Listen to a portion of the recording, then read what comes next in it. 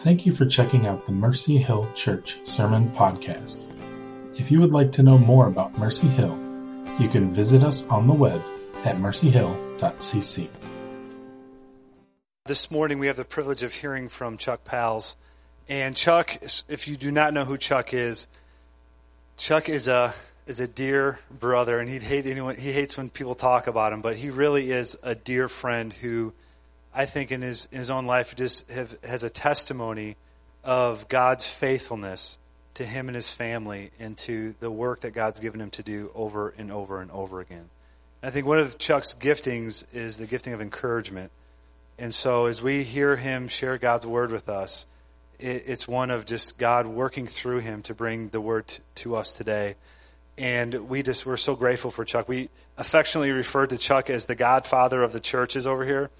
And he's really the one who God has significantly used in the life of the churches in Chicago here to just bring the testimony of Jesus Christ and to continue to remind us. God has used him to remind us about our desire to continue to plant churches and see God's kingdom advanced. And so God has used Chuck and Vi both to continue to remind us to do that over and over. When we get sidetracked, it's like, guys, we got to get back on track what God's called us to do. And so we're privileged this morning to hear from Chuck and just the things that God has been showing him in the past few months of his life. And so let's just welcome Chuck.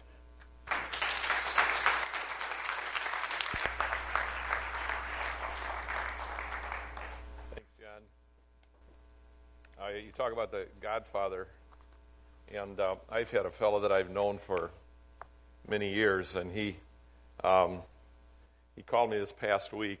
He's part of the Italiano guys, and he thinks he's the godfather of this world. But we rented. I got to know him because we rented a building from him for several years, and he is he tries to. In a way, he wants you to think that he's this tough Italian guy. You know what I mean? That is part of the other set of society, but whenever he's in trouble, he calls for me for some reason or other. And he's got this huge office with this high ceiling with all these pictures on it of all these kind of guys that are pretty tough guys, in Chicago. And anyway, he's just been one of those kind of guys. He's not saved. He's one of those kind of guys that in life he's just done everything opposite of what we feel God wants us to do. I mean, he had two sons.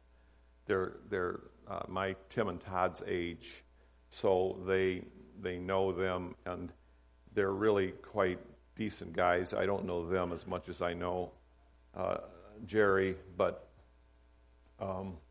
he divorced his wife, and that was a big, huge fight, and he married somebody that was 15 years younger than his youngest son, and all of this kind of thing. Every turn, then that one's gone, and then there was another one, and now he's 2.5 years married into this other lady, and he was telling me the other day on the phone, and he has so much pain in his neck that he thinks about killing himself now, and so guess what? Time to call Chuck. And so be praying about that. I've got a lunch with him on Tuesday, right after our meeting, actually, at 11:30 down at his favorite little Italian place on Taylor Street, which gives me sort of the willies when I go in there. But he always gives me this big hug and this kiss on the cheek, and I go, it's what it doesn't. But I've really, Vi and I were traveling yesterday, and I just thought that I really need boldness that goes beyond what he considers a friendship with me. I need to look him in the eye and say, Jerry, you know what? All of this has come to one central point where you need the Lord. He told me that his friends that, they died and then they go to, because I asked him one time, I said, do you have any relationship with God at all? He said, you've seen those funerals on TV, he said, where they all go to the same Catholic church in River Forest. I said, okay, I know about that. That's not my question.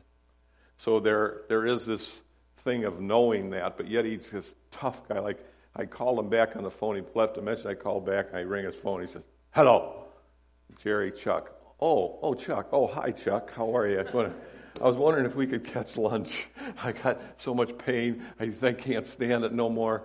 I can by 3:00 in the afternoon. I can't even go out in the evening anymore. This long thing, and so pray that this. I'm in the business right now of telling people about the cross and about Jesus, encouraging those who are saved and encouraging those who aren't to come to know Jesus Christ as their personal Savior. And the years that God has given me left, I want to try and be as effective as I possibly can, telling people about the goodness of God. And so let's pray together. Lord Jesus, I just pray now that as we share a bit about life itself, we realize that you are so kind and you are so good to us as a people. All these years, oh God, you've been good to me. You've been kind to me. Your arm has never been shortened. And you have cared for us and kept us under the shadow of your own wings. In spite of our sinful nature, Lord Jesus, you gave us a revelation of the cross, and through the Holy Spirit, our hearts have been circumcised. We come to know you as our personal Savior. And now, oh God, in our lives, let us be effective in introducing people to the wonderful grace of our Lord Jesus Christ, who died on the cross to save us and offer us eternal life if we just turn to you, oh God. I pray, Lord Jesus, for the health of this church. I pray for Johnny and his leadership and their wives, those who have served so faithfully, all of us. And I pray, oh God, that in these churches that you've allowed us to establish, that your grace would be very, very clearly displayed among the people. And Lord Jesus, they would grow out of the abundance of your wealth and your prospering, oh God. That we would become a people who are rich in spirit. Oh God, that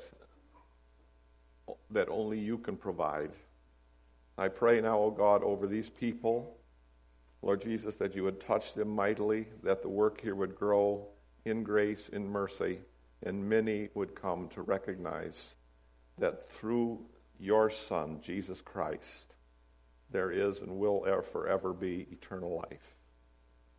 Holy Spirit, you are welcome among us, and we believe that in this place here, as we meet today, anything can happen in Jesus. Amen. So, the last time I spoke with you, I considered myself healthy spiritually and healthy physically. I did not know, however, that at my annual physical, which was 2 or 3 weeks later, it would be revealed to me that I had a disease, a bone marrow disease, that was, as the doctors would call it, terminal. And I didn't even realize it when the results first come back, but I just give you a little brief history of this because I think it's important for me that the church knows it and that I can be prayed for, and also, in spite of that, that we can be encouraged that Johanna, I believe it was Johanna that spoke here, right? She had the whole thing in a nutshell, really. I thought we could really go home now because that's my message. You know, that in spite of everything that's going on, she must have thought more of her message than mine because she's not here any longer. So did she go down? Anyway, I think the encouraging thing to me is that it is not about me. It's not really about any of us. We come here, and whether we're setting up chairs or serving coffee or leading this work or watching children or on the list goes, we do it all for an audience of one, and that's Jesus Christ. We have to keep in mind it's the audience of one that we're doing it for. And oftentimes people have said to me, well, what do you see in the future, and what's your vision for churches? And I said, I would much rather have this goes way back, I'd much rather see 10 churches of 250 than one church of 2,500, only because the eyeball-to-eyeball relationship with one another can cause us to be encouraged in the Lord, to understand the depth of what one another are going through, and how through Jesus Christ we can come not only to redemption, but we can come to a solution in those areas of life. And as she boldly spoke here, the truth of the matter is, through all these difficult periods, God has a way. I'm really not one who believes that necessarily my condition, I believe that I can be attacked by the enemy through those things. But I believe Jesus has even allowed it, that I wasn't healed the first day or the first week, but he has allowed it to continue for his own glory and his own purpose. This I found this out about the second week in June, and what it actually is your bone marrow consists of platelets, which you have to have in order for life to exist in your body. And the minimum amount of platelets that you're supposed to have is 151,000. It's supposed to be between 151,000 and 450,000. They dropped the 3 zeros to make it easier. So the basic thing is you need at least 151, and you should have between 151 and 450. And my doctor called me back after my physical, and he said, your platelets are in bad shape. You only have 28. And 28 is pretty hard to live with because you lose your whole cushion of, the minimum. You can't have 0. You can't really have 5 or 10. And 28 is not very far from that when you're thinking about 151 or so. And my blood and red blood cells were not where they should be either, but they were not as critical, it didn't seem like, as what my platelets were. But on the other hand, they all three worked together. So that was a shock to me, but I wasn't really realizing at the time because I wasn't too medically astute in that area. But he immediately called me and he said, I'm going to have you meet with a hematologist out of the Ingalls system, which is the program that he was working with. And he said, I want him to determine how serious this is, because he said, it's not something that I handle. I'm just a regular GP. I want you to meet with him. And even then, I didn't think it was that serious. So I made an appointment. They wanted me to get in right away. 3 days later, I went there. To make a long story short, Vi went with me, met this great guy, Dr. James Wallace. You can pray for him too. Found out that he's also on staff at Chicago, University of Chicago Hospital. And so after he questioned me a bit, looked at the results, he said, I'm in team with the folks at Chicago Northwest, University of Chicago. And he said, I'm going to call one of the best hematologists I know in the city. His name is Dr. Arts. And he dials him up on the phone right then. He said, I have a fellow here that I want you to see. Prior to that, I went to the office for the meeting with Dr. Wallace, and there's all these signs on the wall about chemotherapy and stuff. And I'm thinking, what is this? What is this going on? And people very sick going in and out of there. And I thought, this thing might be a little worse than I'm contemplating, because I'm feeling great. And, except I had a couple little things happening. I was bruising easily, and I had a couple little blisters in my mouth, blood blisters occasionally that would come and go. And so anyway, while he's sitting there, he dials him up on the phone. He said, hello, Dr. Arts, I'm sending this fellow over. This was like on a Thursday. He said, I'm sending him over. What's the soonest you can see him? And they must have said Monday. And I said, no, I'm not. I said, Monday won't work for me. He's got him on the phone. I said, because I'm going away with my family over the 4th of July. And he says, yeah, I know. He says, he'll be there Monday. He said, at what time you want him there? I thought, this guy doesn't even listen to me. You know what I mean? I'm going away. My whole family's arranged to do it. And he says, and the only good thing he said was this. I'm sending him over. He says he's a robust-looking guy. He said he's about 58, 59 years old. And I thought, hallelujah, I must look pretty good yet, because that's about 10 years younger than I really am. So anyway, he hung up the phone. I said, I'm going away with the family. He said, if you ever want to go away again, he said, you'll go to this appointment. He said, because we want to work with you to have extend your life so that, but he said, you will have to cancel going away with your family if you want to go away with them on a regular basis in the future.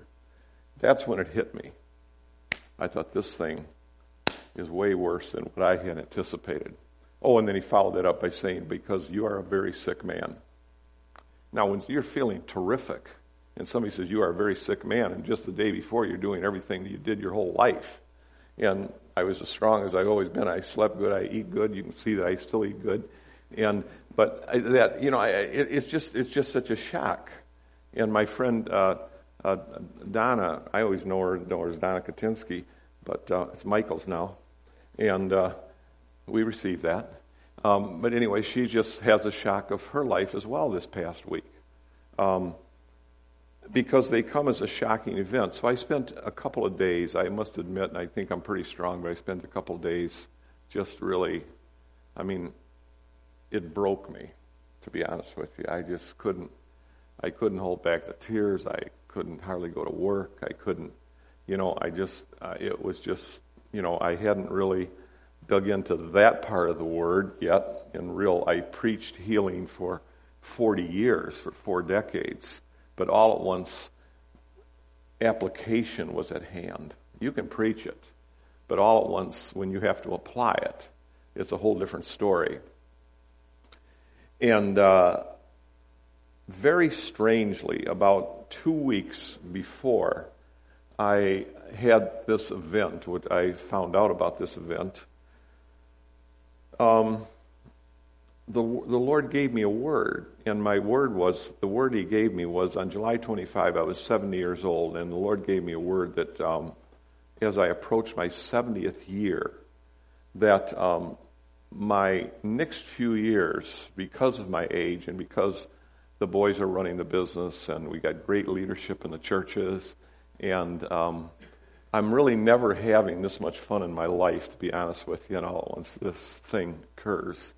And the Lord gave me this word that in the next few years, in fact, it was I felt the Lord spoke to me in the next 10 years, you will produce more for me than all the other 40 years put together, just by the gifting that lies within you.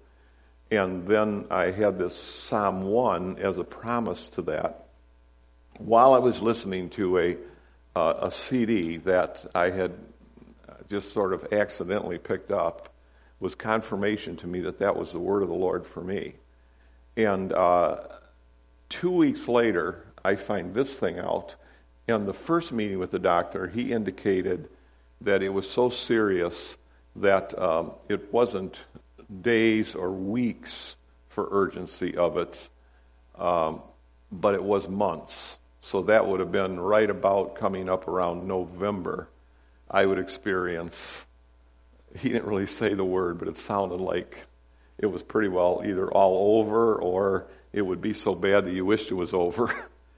And so at that point, he said to me also, I want to do a bone marrow extraction next week. And I had heard about bone marrow extractions before, and they didn't sound like they were a real walk in the park to me. And so I said, well, I'd like to be put out for it. I said, do you ever get put out for that? And no, he said, we don't put people out for that. He said, it's not that bad.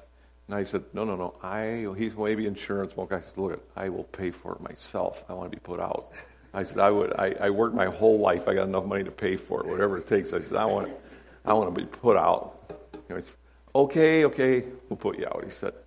So they did it at Ingalls here, put it out, and came out fine, except when they did it. I was black and blue from here all the way down to here because they go in with this 7.5-inch needle, and the only place they can get the bone marrow is out of the core of your hip. So they got to go all the way down. They all got to go all the way down in there, and then they take these cores out of it. And in order to get a core, it's not just a little fine needle; it's a bigger needle. So, but it it wasn't bad. I was out. So I came out. The doctor said, "How you feel?" I said, "Great." He did me a high five. And I'm sitting on this big pack of ice. He said, "I want you to sit on that ice for 2 hours." Well, that was the worst part of it. But anyway, they found out then that then they wanted me to go to Chicago, University of Chicago, where the first order of business with Dr. Arts was that I have another bone marrow extraction over there because they were looking for some chromosomes in there that would indicate how far this thing has progressed. They wanted to pinpoint it because this line here, here's leukemia, and here's this thing that I got called MDS. And they wanted to see how close that's getting to leukemia. And sometimes it doesn't get to leukemia, and sometimes it does. They wanted to pinpoint that. So I'm just sharing this with you because I need you to be praying for me. So I went to University of Chicago, met Dr. Arts, had found out previously from Dr. Wallace that he had a little baby girl who was blind and who had cancer of the retinas in her eye. And now, why would the doctor ever tell me that? He's got all these patients. But I thought, you know what, there's things happening that are sort of supernatural. So I've been praying for this little girl. We get to Dr. Arts, and I said, when he's done with me, I said, by the way, we're praying for your daughter, that God would heal her. And he had gotten up, and he stopped, and he turned around, and he looked at Vi and I, because he thought, I think what he thought in his mind, he thought, I just dumped the worst load you could ever dump on a guy, and he's telling me that he's praying for my daughter. What's this guy about? You know what I mean? And he was very definitely affected by it. He didn't say anything other than a few little words about it, but you could tell that he was really struck by it. Anyway, second sort of miraculous thing was at University of Chicago, they do not put you out no matter how much you'll pay, because they do 1,500 of them a year, and you get a bone marrow like everybody else. So I went in there 4 days later. The other side now, this side's black and blue yet. Well, now, so they said, looked at it, and they said, I think we better do the other side. I said, oh, okay, that's great. And so they gave me a little pill that's sort of supposed to deaden it a little bit, and a little shot in the arm that's supposed to deaden it a little more, and another shot back here that's supposed to deaden it a little more. And anyway, this fantastic lady comes in to do it. Well, first of all, there was a doctor there that was going to do it, and then all at once he disappeared, and this other lady came in. I don't know if she was a doctor or a nurse, very close to being a doctor, but her name was Jean Ridgway. And she proceeded with she said, you're a little thing that's going to feel like a bee sting. Well, I'm used to getting stung. I live in the country. I get stung by bees every summer. It doesn't bother me. I thought, that's not too bad. And bang, you get a little bee sting. Okay, I went through that part of it. We start talking about the Lord together, and lo and behold, she goes to a church about the size of this, small church, charismatic church, wonderful church. We're talking about the Lord. The Lord is providing a miracle for me, and I'm so engrossed in this thing, I'm not even realizing what's going on, except I can feel her pushing and pulling, and Vi wanted to stay in the room, and she suggested not, because she thought Vi would pass out, because I guess they screw this thing into your bone, once they get in there. And so they think that Vi would be good to see that. And so Vi's sitting there thinking, oh, what's this guy going through? And I'm talking about the Lord. I'm sort of, I can feel her in there, but it's not what I thought it was going to be. And so then finally she was done, and we had talked this wonderful thing about the Lord. And I asked the Lord, when I found out about the disease, I asked the Lord for two things. I said, one, out of the book of Psalms, could my face remain radiant as I go through this? And secondly, could you keep pain far from me, or as far as possible from me? I have never heard of a person who had the bone marrow extraction who said it wasn't too bad. And I mean, I got all finished, and I could say, oh, that was not that bad. I can't say that it was perfectly painless, but it wasn't that bad. And so I praise God. I thought it was a real miracle. And from this one shot, I felt like it was a little woozy, and sort of that didn't go too good. But I mean, that's no problem really. But I felt this thing, this urging of God, that He was allowing this thing to happen to me, so that I would be much more aware of people and their circumstances than I ever was in my life before. And so then this word came to the Lord that God gave me 2 weeks earlier about my health, from Psalm 1, where it said, "Blessed is the man who does not walk in the counsel of the wicked, or stand in the way of sinners, or sit on the seat of mockers. But his delight is in the way, and depending on your translation, his delight is in the way or the law of the Lord, and in his law or way he meditates day and night. He is like a tree planted by streams of water, which yields its fruit in season, and whose leaf does not wither. And whatever he does prospers. And it's funny because as I read through that, I just thought, here I'm approaching my 70th year. This is what God's promised me. Now I have this. How does that relate to the word that God has given me here? And as I read that, I thought about a tree, and I thought about meditation day and night. And I thought, for years now, I've thought to myself that the first thing I need to do every morning is feed my inner man through the Word of God.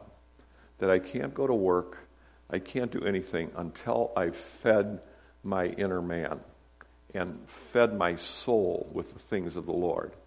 It's no way to start out the day. It's no way to go to work. Until I have that feeding. And I thought to myself, meditation is not really memorization.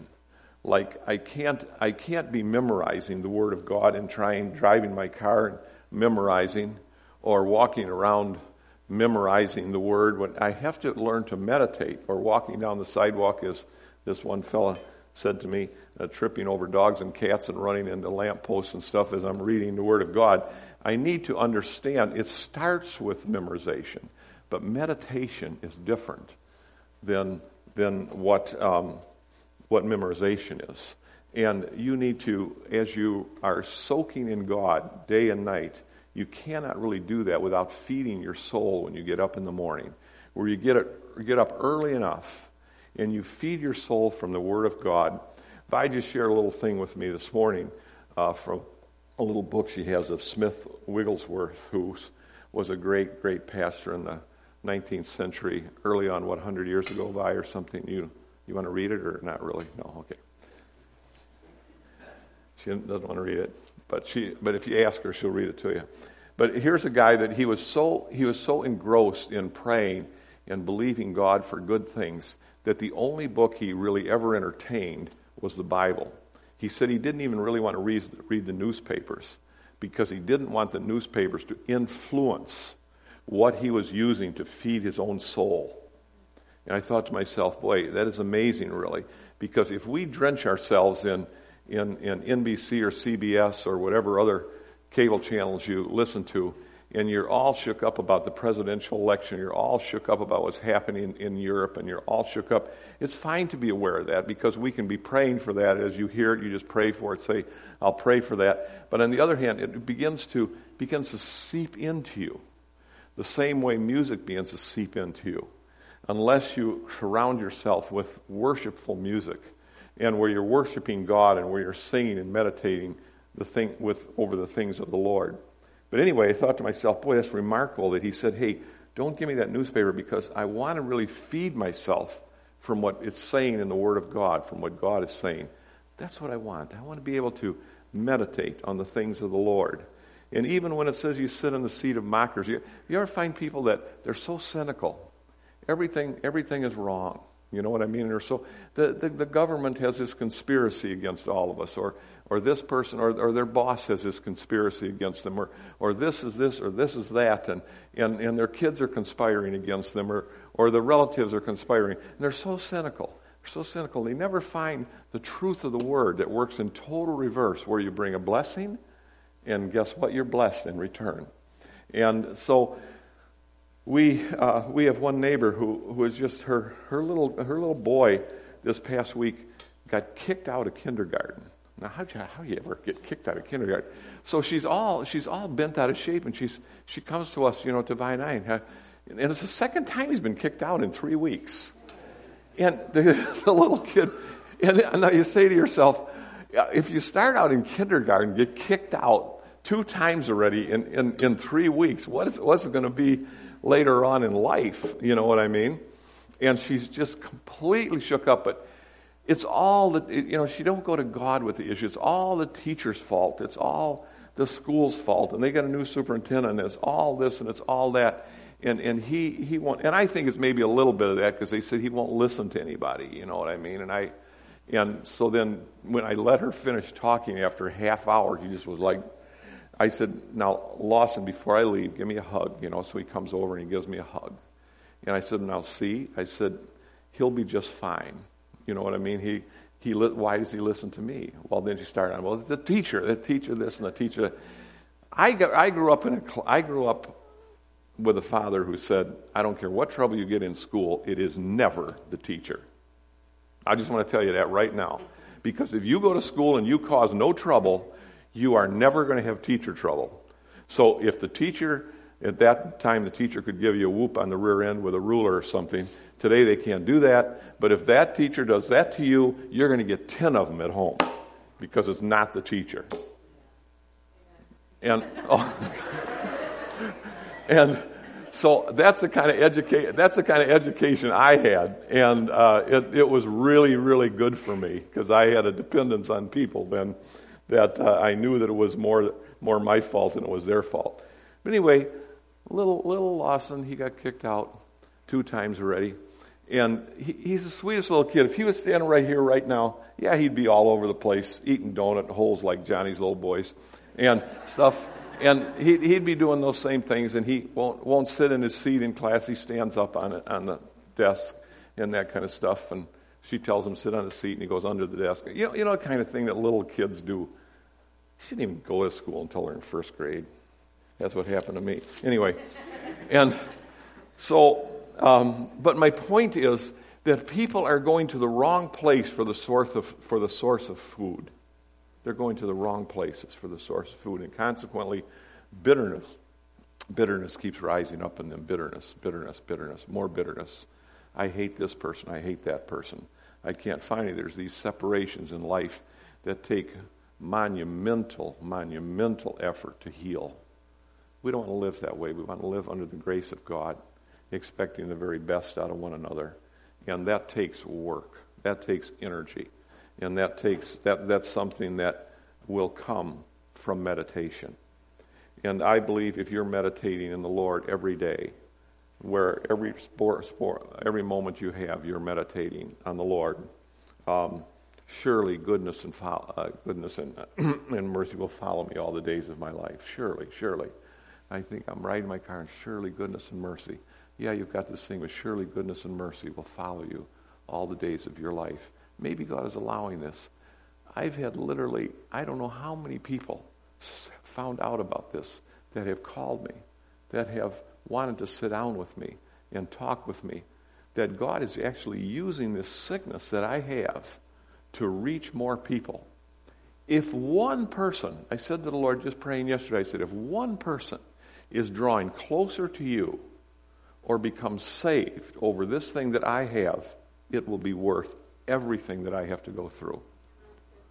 And I think if we can look at it that way, then God will give us the grace to go through whatever that is. And God may heal me today yet or tomorrow. I don't know. I may go for my next test. I have a meeting with them on Wednesday of this coming week, and it may be perfect. I don't know. But however God, if we can finally get into a position where we say, God, whatever it takes in my life to use me to glorify yourself, or to use you to glorify God, you know what? You've got the right guy or the right gal for it, because I'll go through it. I will be poured out like a drink offering if necessary, if it will benefit your glory somehow, some way. Now, that's easier to say when you're 70 than when you're 17, because now you're 17, you're looking at your whole life, and you say, well, I don't know if I want to be poured out as a drink offering now at 17. I'd rather wait till I'm 70 like Chuck. But the truth of the matter is that you can be 70, and subconsciously before this happened, you're still thinking about what you're going to do in 15 years. I talked to a guy who was 83 the other day, and he's talking about what he's going to do 10 years from now. I thought to myself, boy, that's a bold character, But subconsciously, you just sort of think that, don't you? You just think, and you never know until some crisis happens. But if you can be poured out, if you can get yourself to say, whatever it takes, God, to bring you glory, you got the right guy, or you got the right gal for it, because that's me. And I just cannot believe what God has shown me in the last 3 months. But the part that struck me is that I would be a tree planted by streams of water, which yields its fruit in season. And I thought about that, a tree planted. See, I've gone through these things where you read the Bible in a year. You know, we used to do that in our church years ago. Let's all read the Bible in a year. And you go through it and you read it like mad. You know what I mean? You do the New Testament and the Old Testament, 2 in 1 every day, and you get through it at the end of the year. December 31, whew, I did it. But you're getting really nothing soaked in, really, because you were reading like a madman, and especially when you come to all those names in the Old Testament, and you'd sort of cheat a little bit and you'd breeze over them because you'd sort of, just think, well, that God doesn't really care what I really, I get all those names right. But then I thought meditation is totally different. Now I read the scriptures entirely different. I read, he's like a tree planted by streams of water. Like a tree. Oh, the Lord say, that's too fast. Like a tree planted, tree planted. And all at once the meditation reveals this. Yeah. On my yard, there's woods around my house. And I think the trees that I planted by my house have had special care. I planted them, I pruned them, I fertilized them, I watered them. They're totally different than the ones when I walk through the woods. They're growing, they're beautiful, but they're growing every which way, all through each other. They haven't had the care that evergreen has had that I planted. And I thought, but the psalmist talks about a tree that is planted and watered by streams of water. Streams, that's plural. Stream, plural. So if one's dry, I got another one. That's me. I'm a tree that's planted. And this thing, by reading it that slowly, begins to become meditation to me. A tree planted. So this tree gets totally different care than one that's growing wild in the woods. And it was so meaningful to me. And when I'm always been one that looks at nature and tries to understand the greatness of God. I mean, like I'd love to live during Solomon's day when he was naming animals and plants and stuff. I mean, it would have been a real thrill for me. I love that kind of thing. But just coming through some of the Wisconsin territory yesterday, Vi and I, and those fantastic leaves turning, I just thought, boy, great is the Lord. Great is the Lord. And I just continually say, Lord Jesus, what a creation. What a creation you have created. I just want to say that one thing, don't ever call it Mother Nature. It's not Mother Nature. It's God's creation. When you're talking about the beauty of what God has created, don't let that pass through your lips, Mother Nature. That's what real highly educated people say. My favorite weatherman on Channel 9, they show pictures at the end of the weather and they talk about Mother Nature. Look at that fantastic sunset. Oh, look at how Mother Nature did that. Look at that goose there. Look at Mother Nature, how she had goose flies. What do you mean, Mother Nature? What are you talking about? The creation of God. And then when I see, I was thinking, one more little goose story. A goose has a brain about the size of an M&M. That's about the size of a goose's brain. And when they're migrating, they're sort of settled down in an area. I see that when we're at our place up north. And there's 1,000 geese. And all at once, one day, one moment in the fall of the year, one goose out of the 1,000 says it's time to go to Central America. And one goose starts the flight. And he lifts off the water, and then 4 or 5 more, and 4 or 5 more. And finally there's 1,000 in the air, and they circle just to make sure all the geese are goosing each other to get it going. And they're flying in a circle, and they head south. One with the brain the size of an M&M, who God chose to lead the pack, decides to leave. Mother Nature. Who are you kidding?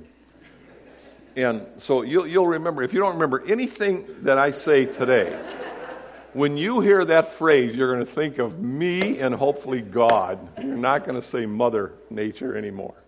We don't want to hear that among the group. We come to churches like this in closing, and we hear word after word every week. And it reminds me sometimes of, I have cows, so I understand a lot about cows. And cows are eating and eating and eating, and they're eating and eating and eating. They've got 3.5 stomachs. Some people call it 3, some call it 4, because they're of the remnant kind, that cud chewers or whatever you want to call it. But so you get a little cow lesson today free. And then after they eat and eat and eat and eat, then they lie down and they digest that. They only digest it well when they're in a lying position. So they lie down about 3 times a day for a couple hours each time, and they chew their cud. And they quit, and then they swallow, then they go to the second stomach, and they bring it up again, and they chew again, chew. Yeah, I know, doesn't sound good. But they swallow it again until finally it gets to the last stomach, where all the nutrients are squeezed out in the last stomach, and guess what you get? Milk. You thought you were thinking of something else, Tom. That goes on a different channel. You get milk. Brown cows, white cows, black cows, they all give white milk. The beauty of God, God's creation. But here's what I thought about when I thought of that. I was watching these cows and I thought, how many messages have I sat under in church where I ate and I ate and I ate and I ate, but I never digested. I never took that message and took it home and broke it apart and digested it. What was the pastor speaking to me that day? What did he speak? Or what did that lady that I just met, who shared this wonderful word of the Lord, give to me? Did I just eat and eat and eat? Was a Christian just ate and ate and ate and never laid down and never digested and broke apart all my eating? God has created all of these things for us to learn from. These wonderful things for us to learn from. And are there any aeronautical engineers in the group? Good. Then if this story is a little bit inaccurate, I won't be in trouble. I was sharing that one little thing with some church, and this lady, oh boy. I said, well, I might have it a hair wrong, but I want you to just think about what I'm saying. The honeybee and the bumblebee are 2 different creatures, but the bumblebee's wings are about the size of a honeybee, but yet it weighs 10 times more. And so the bumblebee weighs 10 times more than the honeybee, but its wings are about the same size. The bumblebee is not supposed to fly. But guess what? The bumblebee don't know it, so it flies anyway. But the truth of the matter is that when scientists or engineers studied that, they've studied these insects when it comes to airplanes, because they said there must be some reasons why a big heavy bee can fly and do what it does the same as a little bee with the same size wings. So under careful review and study, now this, I'm not saying that this is exactly how it happened, but this is how I've learned it. The bumblebee's wings are shaped just a little bit differently, and when it's flying, the ends turn up a little bit.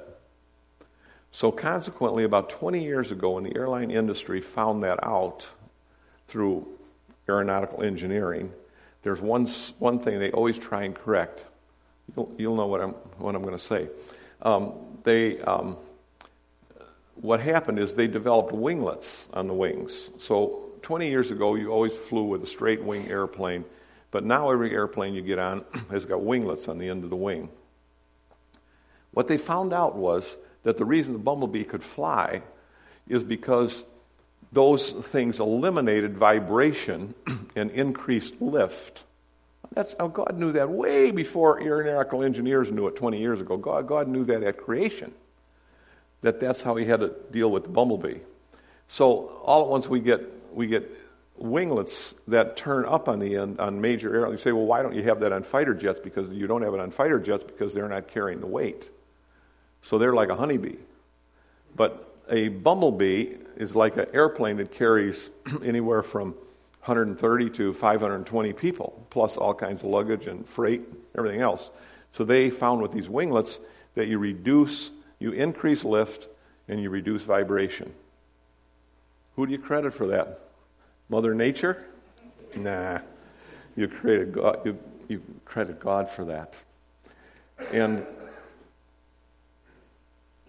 I'm just more and more impressed with the power of God. But the greatest thing that's happened to me in the last 3 months is the people of God. I've had people call me searching for a word for me that God has spoken through His Word. And I guess I just can't believe it. I've given what I thought was fairly insignificant thing. I mean, when you think of people who are really significant, you think of guys like Billy Graham and stuff like that, but yet God's called most of us to a much smaller world, but yet a large world for Him. But people were calling me from all over that they were finding it out what my situation was, because they would look at this MDS, and the first thing people do nowadays is they go to the internet. And they put this in the internet, and they say, oh, wow, I better call Chuck while he's still alive. You know what I mean? And they get on the horn and call me. And they search and they strain for a word. Philippians 3 says, forgetting what is behind and straining toward what is ahead. That also, when I read that passage the other day, that straining caught me. And I thought, what is that likened to, Lord? Because in the Word of God, it's very often that the Lord refers to childbirth as a real strain, it'd be like childbirth. You ladies here, us men, don't know it, except those of us who had kidney stones, we know a little bit about it. They say it's like childbirth. I don't know which is worse or which is better. I don't know, but if you're a lady and you've had children, born children, you know what straining is all about. Now imagine that we're called to be straining toward what lies ahead. Straining, not just go to church, not just hearing another good message, but straining to what lies ahead. That's what I'm encouraging you to seek God today. Use that word, straining, to say, what can I do? How effective can I be? Because you haven't got time for arguments with people, bitterness, trouble. There's enough troubles in this world that will come without searching for them. But straining towards the things of God, praying, feeding your own soul, getting up in the morning and say, Lord, take this all away, all my suffering away, all my bitterness away, because I'm straining toward what is ahead and I'm forgetting what is behind. And you'll find more value in the Word. I just got a card from a lady yesterday that was in my mail, and just had 3 very distinct passages for me that I'm being fed by the Word of God through God's wonderful people. And I'll tell you what, I wouldn't trade it for anything on earth. I don't even know if I'd trade this journey right now. Yes, it does trouble me from time to time, but it's a journey that is so effective in my life that I can't tell you the joy that I've probably equal sorrow from when I lay in bed at night. You think about it and you say, because I spent my whole life trying to make people happy, and now people are sad over what's happening to me. So that part is hard for me. But I am straining for what lies ahead. And more than anything in the world, I just want this thing that I'm suffering through right now, and I'm not even doing that much suffering. I want God to use it for His glory. But the community that I live in, people mostly in these 3 churches that we live in, have been my strength. And people aren't calling me for anything other than what comes from the Word. And I appreciate anyone who proclaims the name of Christ, but I will say one thing. I still go to work at the office. I can't say every day, but most days, right, Frank? And my Catholic friends who I know that we do business with and stuff, they say to me, Chuck, I found out about it. I'm lighting a candle for you. Okay, that's how they express it. And one of them even said to me, he said, I prayed for you 3 times today, and I haven't done that for anybody in years. And so that is how they respond. My traditional friends who are in traditional Dutch denominations, or where I come from, or any other denomination that you may think of, they say to me, my wife and I are thinking about you. What I know what they really mean is that they're praying for me. And when I ask them what they're thinking about, they say, well, we pray for you, but we're thinking of you. But my friends in the churches that we have and any related churches that talk to me and call me are saying, I'm searching God's word for you. I'm searching. I can't say right now what it is, but I'm searching.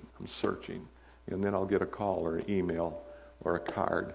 And this is what God gave me. This is for you. I believe it. I've been praying. And this is what God's given me for you, Chuck. And that's the difference. And that is the lifeblood of what I'm living for and with. And I will say that on my last blood draw 2-3 weeks ago, it's not getting any better. It went from 28 down to 20, and now it's back up to 25. The hemoglobin is up just a hair. White cells are up just a hair, but they're not going down. They're staying even. And they found, when they did that second bone marrow, they found no bad chromosomes. And that led the doctor at University of Chicago and my doctor, who is in team with him, to say to me, in all of Chicago, in all of the research that we've done, University of Chicago, and it's one of the largest hospitals that there are, we can find no one in all of our bank of research that is responding or has what you have. Not one. You're the only one. Because there should be these bad chromosomes that lead to this, and there should be 1 or 2 other things. But Vi said to me, you really are one of a kind, evidently, but not the one of a kind that I really want to be. And so they said the urgency now, when he spoke about urgency, is not weeks, it's not days, it's not months. He said it could be years. So if it stays the same and I can live with 25 platelets and you need 150, so what, as long as I feel good, and I do feel good. So praise God and just keep praying that God will do a mighty work. And whether you have a disease or whether you have a trouble in your life or whether you have no answer or whether you have no job or you have no whatever crisis is affecting you, you feed yourself every single morning in the Word of God. And God will find and hang out in a fellowship with young people and middle-aged people and older people that will be a support for you and that will give you the advice that you need to prosper in this world. Prospering is not money. You can have $1 million if everything, my friend Jerry, who I'm praying for, he's got everything. That you would want as far as material is concerned. But he's very, very lonely and very sick spiritually. And so pray for him, pray for the own needs that you guys have. It's a pleasure always to be with you. Next message I won't talk about health issues, but I just was hoping that you would sympathize with a few moments of that so you could be praying for our family and for me in particular, that God would carry on a good work. Okay? Praise God.